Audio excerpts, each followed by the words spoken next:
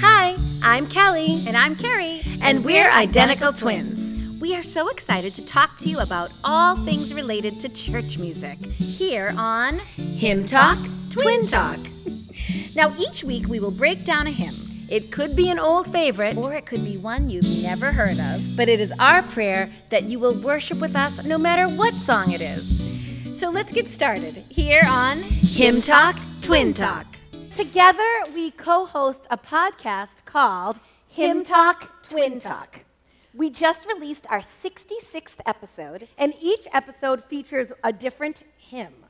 Now, you might think we would run out of hymns, Or you might think we would run out of people to talk to. but the list is seemingly endless. From our church alone, we have done and spoke about hymns requested by Barbara Bradley, Jill Pigeon, Emily Ryan, our parents, both of them, and two from the walls. 2 from the Walls. Plus, we've had special guests from this church appear on the episode, Our mom, our dad, and Kelly's husband, Danny. who also sang. What number was that? Episode 65? 65. 65, so go and listen to it if you Because you haven't can yet. hear it, Danny sing. Yep. Yep. And even our former pastor, who was here for many years before Pastor Joseph, Pastor Reed, he was on our 50th episode, a big kind of celebration, milestone episode. So take a listen to episode 50 if you haven't. And recently, we just reached a podcasting milestone. We have 10,000 10,000 downloads. And this church, all of you have done so much to support our podcast. We are so, so very grateful. And it's always a treat to come here and be able to talk about things that we love so much. Our faith, Our music, hymns. and maybe just a little bit about being twins. Sure. Yeah. Sure. So today is especially exciting because we get to talk about another one of our favorite things, Christmas. We get to talk about a beautiful hymn. We get to talk about Jesus Christ, the King of Kings who was born to save. And we get to talk about worship.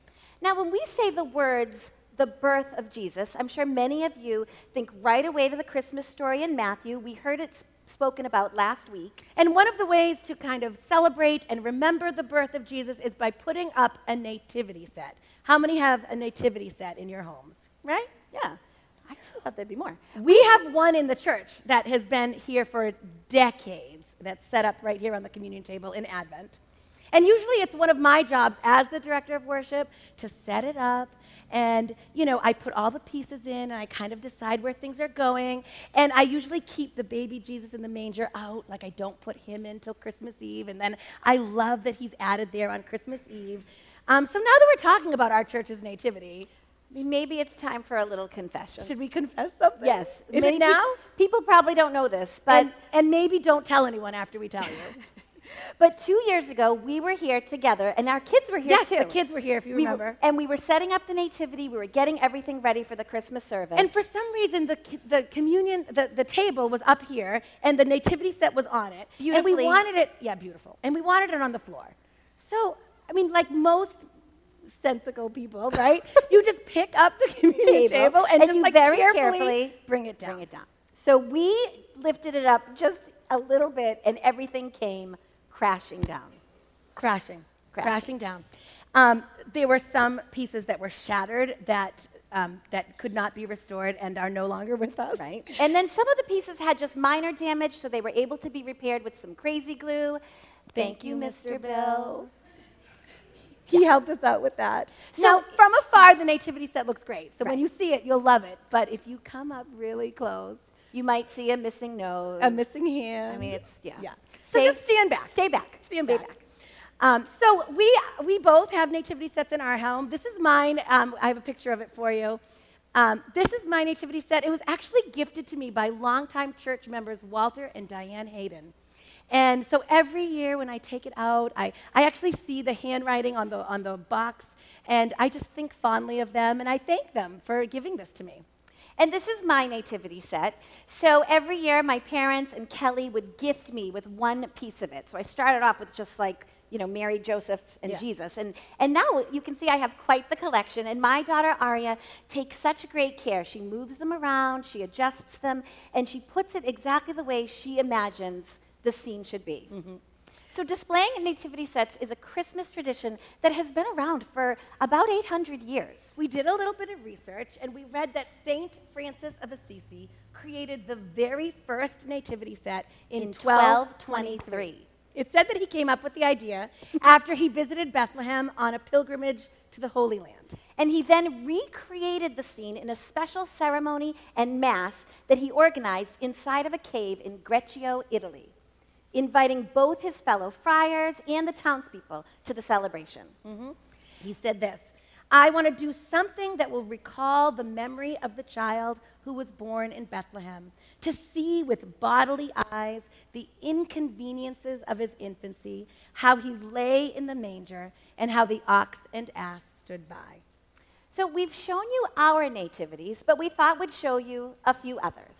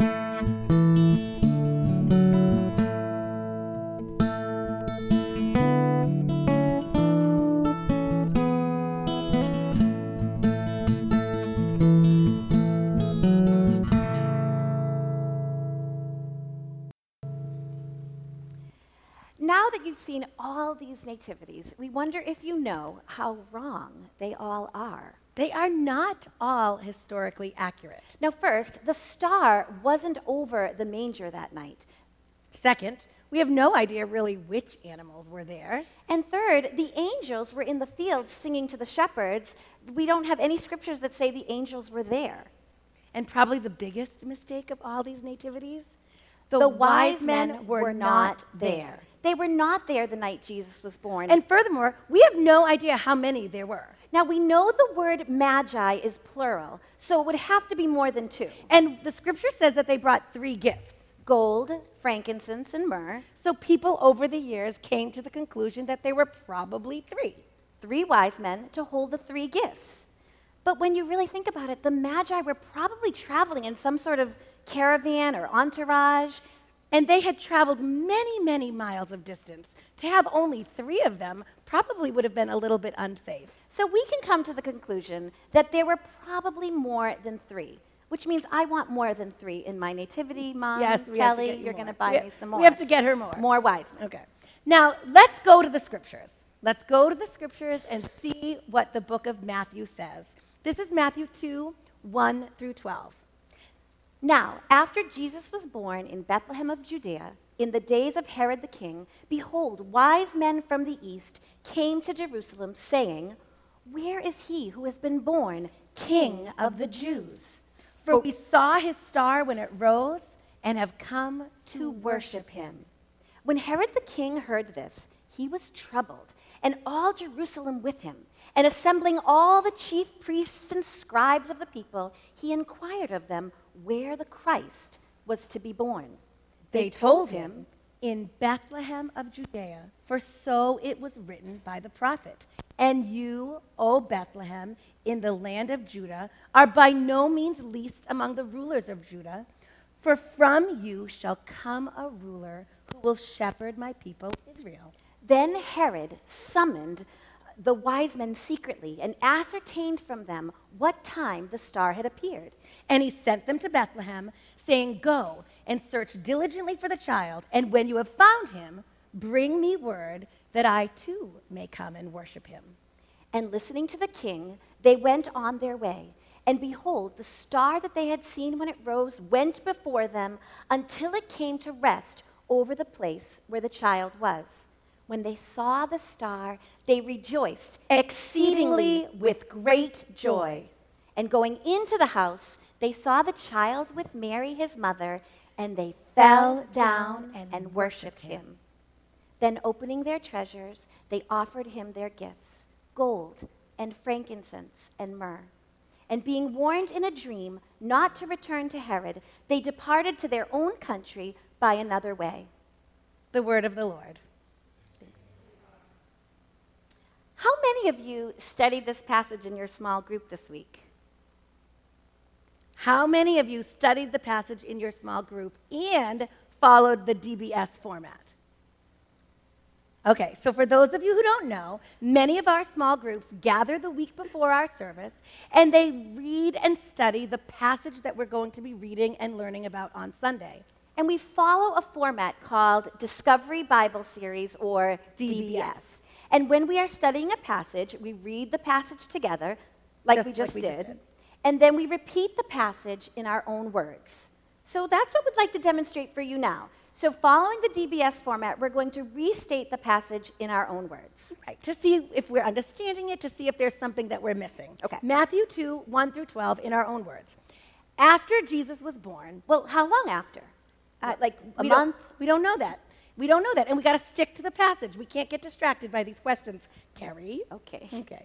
After Jesus was born, Herod was the king, and some guys who were really smart came from the east. Well, how far away from the east? Well, we don't really know. Okay. Could be Persia. You have to stay focused on the text. Yes.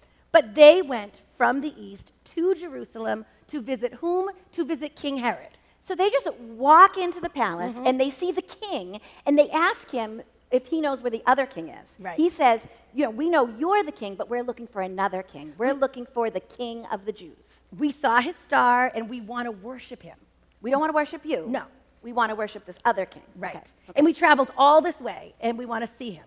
So Herod did not like this. Right. He was troubled. He was upset. He was angry. So he gathered a bunch of smart religious men and he asked them where this Christ was supposed to be born. The Messiah. The one that the prophets wrote about. And these smart religious men told him that way back in the book of Micah, what we read this morning at the beginning of service, the prophecy said that the king would be born in Bethlehem. So Herod had heard enough. He secretly called the wise men back, the Magi, and asked them, when they saw the star, and he instructed them to go to Bethlehem, follow the star, and then come back and tell him all about it so he could worship the child. So the wise men were off. They followed the star. They went from Jerusalem to Bethlehem. And they arrived right where Jesus was. They were so happy. Full of joy. They immediately worshiped him. And they gave him their gifts. Gold, frankincense, and myrrh. And we don't know how long they stayed there, but we know they fell asleep. So maybe one night? At least one night. They were told in a dream to not go back to visit Herod, so they took another route and did not go through Jerusalem. So there's our story. Matthew 2, 1 through 12. And you probably have heard it before, but today we'll see it in a different way. And hopefully it will bring us to a better understanding of who Jesus is and how we worship him. Now, we all know that worship can take many forms. We can sing, we can pray, we can raise our hands, we can bow down. But the word that Matthew uses a lot in his book for worship was proskuneo. This Greek word means worship. But it is very specific. Proskuneo is an ancient term for reverent adoration of a deity. The outward gesture would be to prostrate oneself, to fall down on the knees, touch the ground with the forehead as an expression of profound reverence. The word prostrate actually comes from the word proskuneo. We see it in verse 2 when the Magi speak to Herod. Where is he who has been born King of the Jews? For we saw his star when it rose and have come to worship him. Come and worship. We see it again in verse 4 this time by King Herod. He says, he sent them to Bethlehem, saying, "Go and search diligently for the child, and when you have found him, bring me word, that I too may come and worship him." Come and worship. And then again in verse 11, when going into the house, they saw the child with Mary his mother, and they fell down and worshiped him. Worship Christ, the newborn King. Do you recognize this tune? It is the chorus of a Christmas hymn, and the text of the hymn says, "Come and worship 21 times." The hymn writer knew the importance of worship. And this hymn, Angels from the Realms of Glory, is one of his most famous hymns. So let's hear about the hymn writer. His name is James Montgomery. He was born on November 4th, 1771 in Irvine, Ayrshire, Scotland. His parents were missionaries, and when he was 5 years old, his parents felt the call to serve on the island of Barbados. They left young James behind in Scotland, and unfortunately, they were never to return. While serving in Barbados, both of his parents died. He was left alone, but he was taken care of by his home church. They made it possible for him to attend a seminary, But he ended up dropping out or being kicked out. out. I don't know. The brethren were not satisfied with his progress. So we read that he struggled as a teenager, as a young adult. So the church was still trying to support this young man. They sent him to apprentice to a baker. But he ran away. Then he secured a position in a chandler's shop, which was dealing with soaps, candles, and oils. But he left that job behind too. Then he moved all the way to London as he was looking for a publisher to maybe publish his poems. But that went nowhere. He finally eventually moved to Sheffield. It's about 160 miles away from London. And he ended up working for the town newspaper there called the Sheffield Register. He finally found a job he liked, a job he was good at, and he worked there for 31 years. He was a gifted writer, and he was passionate about his beliefs. He was an outspoken advocate of many humanitarian causes and found himself imprisoned on more than one occasion. For the things he wrote about, He wrote against slavery. he promoted democracy. He wrote against the exploitation of child labor He was a fervent supporter of foreign missions, in honor of his parents. and he championed the singing of hymns in the Anglican worship service. Now, at this time in England, the Methodists were singing hymns, Encouraged by the Wesleys, the Lutherans were singing hymns, encouraged by Martin Luther, but the Church of England was a little behind the times. James Montgomery worked to change that by writing hymns. He was writing hymns that were theologically sound Singable, and beautiful. Angels from the Realms of Glory is one of those hymns. Now, he wrote the poem on Christmas Eve in 1816. He was studying the texts of Matthew and Luke describing Jesus' birth, And he called this poem Nativity. That's why we were talking about the Nativity so much. And he writes it. He published it the very next day, on Christmas Day, 1816. So this is Montgomery's version of the Nativity in song. Angels from the realms of glory, wing your flight o'er all the earth. Ye who sang creation's story, Now proclaim Messiah's birth.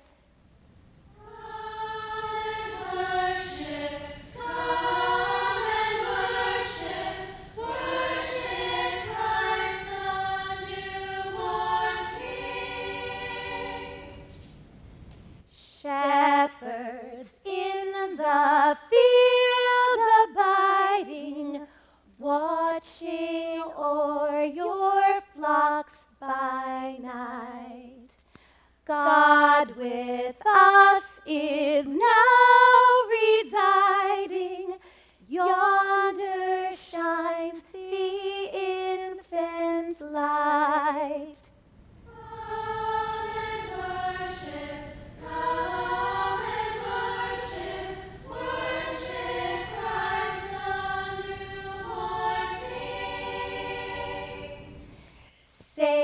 sages, leave your contemplations, brighter visions beam afar.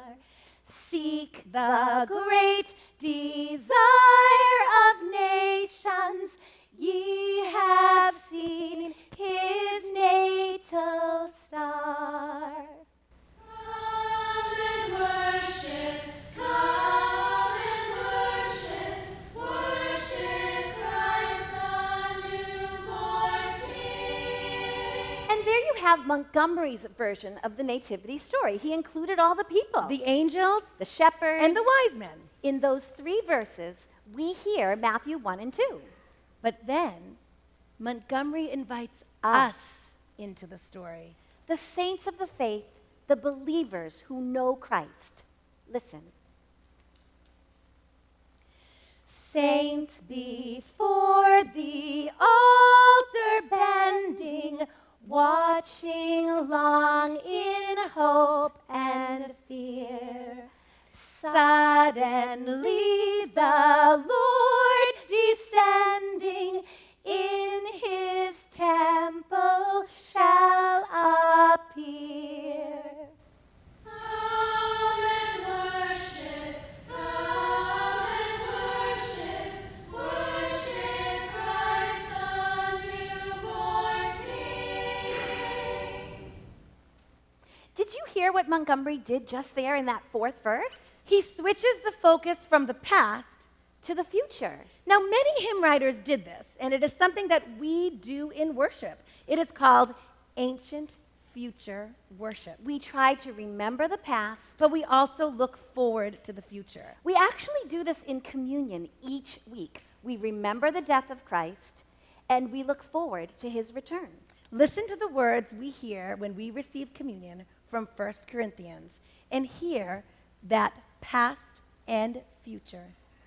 On the night when he was betrayed, Jesus took bread, and when he had given thanks, he broke it and said, "This is my body, which is for you. Do this in remembrance of me." In the same way, also, he took the cup after supper, saying, "This cup is the new covenant in my blood. Do this as often as you drink it in remembrance of me.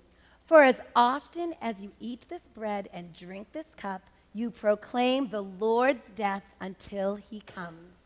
We also read Paul's words again, this time in the book of 1 Thessalonians, telling the church at Thessalonica that Christ will return and we will be with him forever. For the Lord himself will descend from heaven with a cry of command, with the voice of an archangel, and with the sound of the trumpet of God. And the dead in Christ will rise first. Then we who are alive, who are left, will be caught up together with them in the clouds to meet the Lord in the air, and so we will always be with the Lord. So, like Montgomery said, we are waiting for the Lord to descend, and then we will be with him. And then we will worship him. Now, Montgomery's next verse is one that has actually been omitted in most hymnals. Most critics say that it's too much of a downer to be included in a Christmas hymn. Let's sing it for you, and you can be the judge of that. Sinners wrung with true repentance, doomed for guilt to endless pains. Justice now revokes the sentence. Mercy calls you, break your chains. Come and worship, worship Christ the newborn King. Now, it's not really a surprise that Montgomery focuses this verse on justice and mercy. As well as the image of broken chains. He used his newspaper to denounce the social evils of his day. He spent time in prison. And while he was in prison, he wrote poetry. Now, we can't help but think of another man who spent lots of time in prison, unjustly imprisoned, but while he was in there, he was doing his writing. And that man is Paul. Now, Paul wrote the book of Colossians during his first imprisonment in Rome around 60 to 62 AD. He was writing to the faithful saints in Colossae, which is now modern day Turkey. So this is from Colossians 1. Paul writes from prison. For he has rescued us from the kingdom of darkness and transferred us into the kingdom of his dear Son, who purchased our freedom and forgave our sins. This includes you who were once far away from God. You were his enemies, separated from him by your evil thoughts and actions. Yet now he has reconciled you to himself through the death of Christ in his physical body. As a result, he has brought you into his own presence, and you are holy and blameless as you stand before him without a single fault. So that original final verse that is now omitted in our hymnals, you might think it does seem to put a damper on our Christmas joy. But it's a great reminder that the Nativity was more than just a sweet manger scene. This verse reminds us why Jesus came. He came to be the Savior of the world. He came to take our punishment. The punishment for sin was death And it is the punishment for all of us. But Jesus was born that night in a manger to die on a cross so that we could be forgiven, He came to reconcile us to God so that we could be free. This is the part of the Christmas story that actually does often get left out. But it's so important. It is the gospel. It is the good news. Jesus Christ is King. The wise men knew it. The wise men were called wise for a reason. They were learned men who spent their lives studying and reading. And part of their studies was definitely reading those Old Testament scriptures. When they saw the star, they knew who they were looking for. Now, imagine Herod's surprise. He's the king. And the wise men come to see him, but they weren't there for him. They were there asking about another king.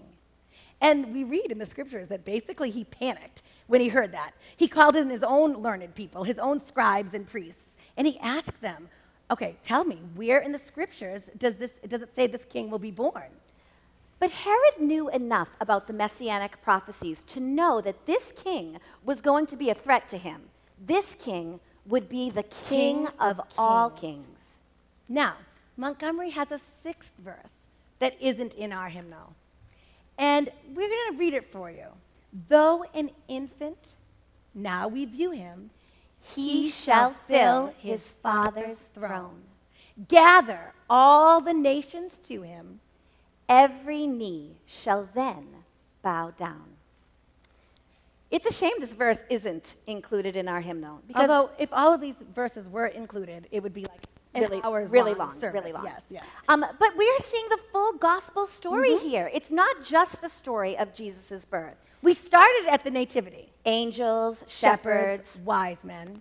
and then Montgomery shifted to include Christians, all of us, waiting for Jesus' return. Next, he included all sinners. That was the downer verse that we ended up really loving. And he's calling us to repent. And he's promising us his forgiveness.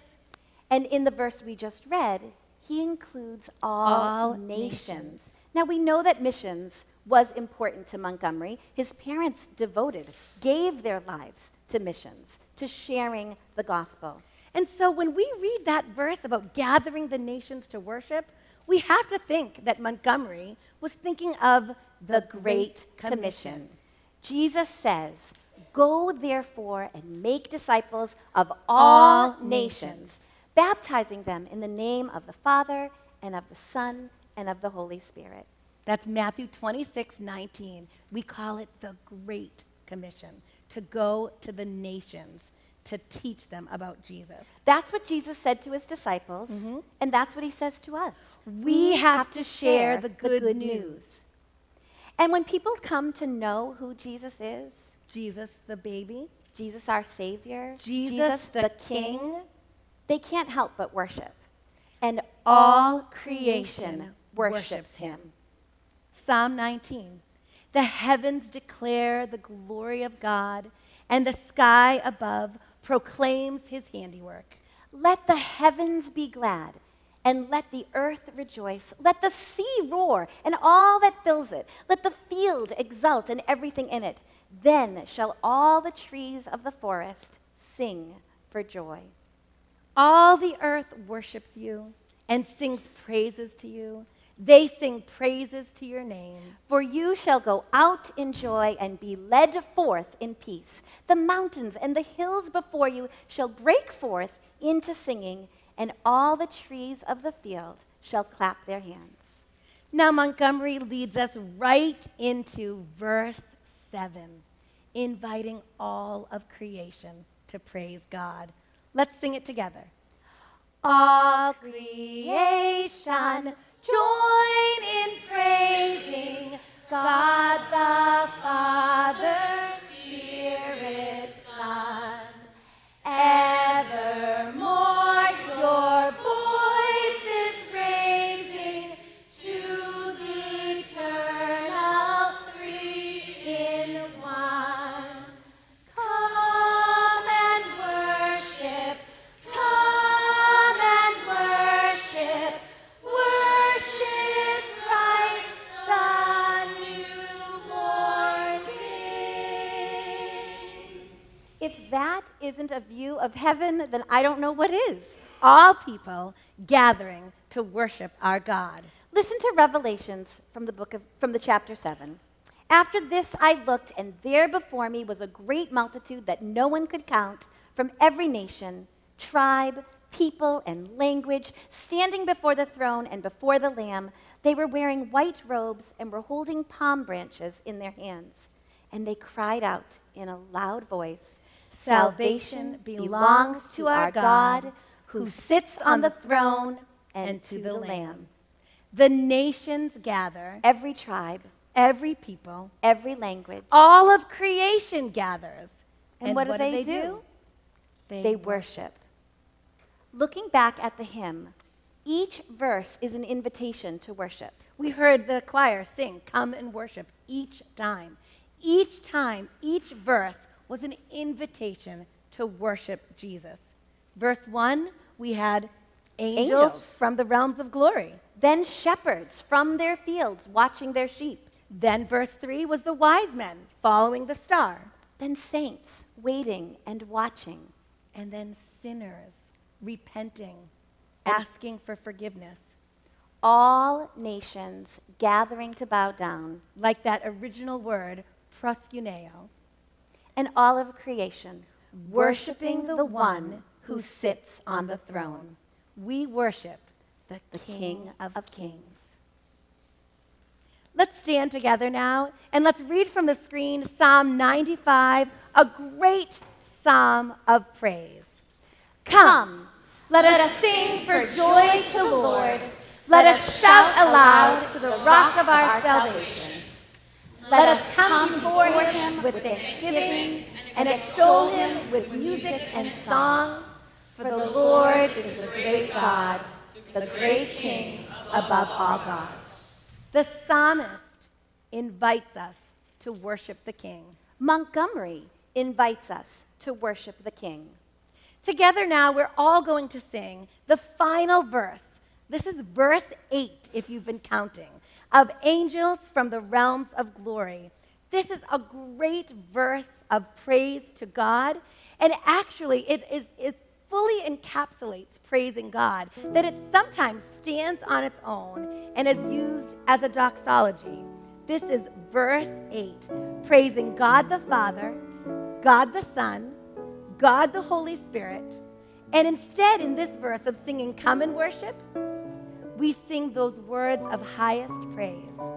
Hallelujah, hallelujah. Let's sing together. Lord of heaven, we adore thee, God the Father, God the Son, God the Spirit, one in glory, on the same eternal throne. Hallelujah, hallelujah, Lord of heaven,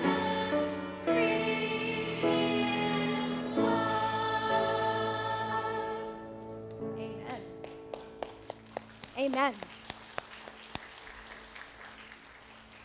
May God bless you. May God bless you as you leave this place.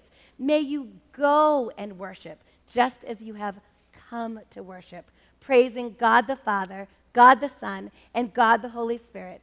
Amen. Amen. You may go.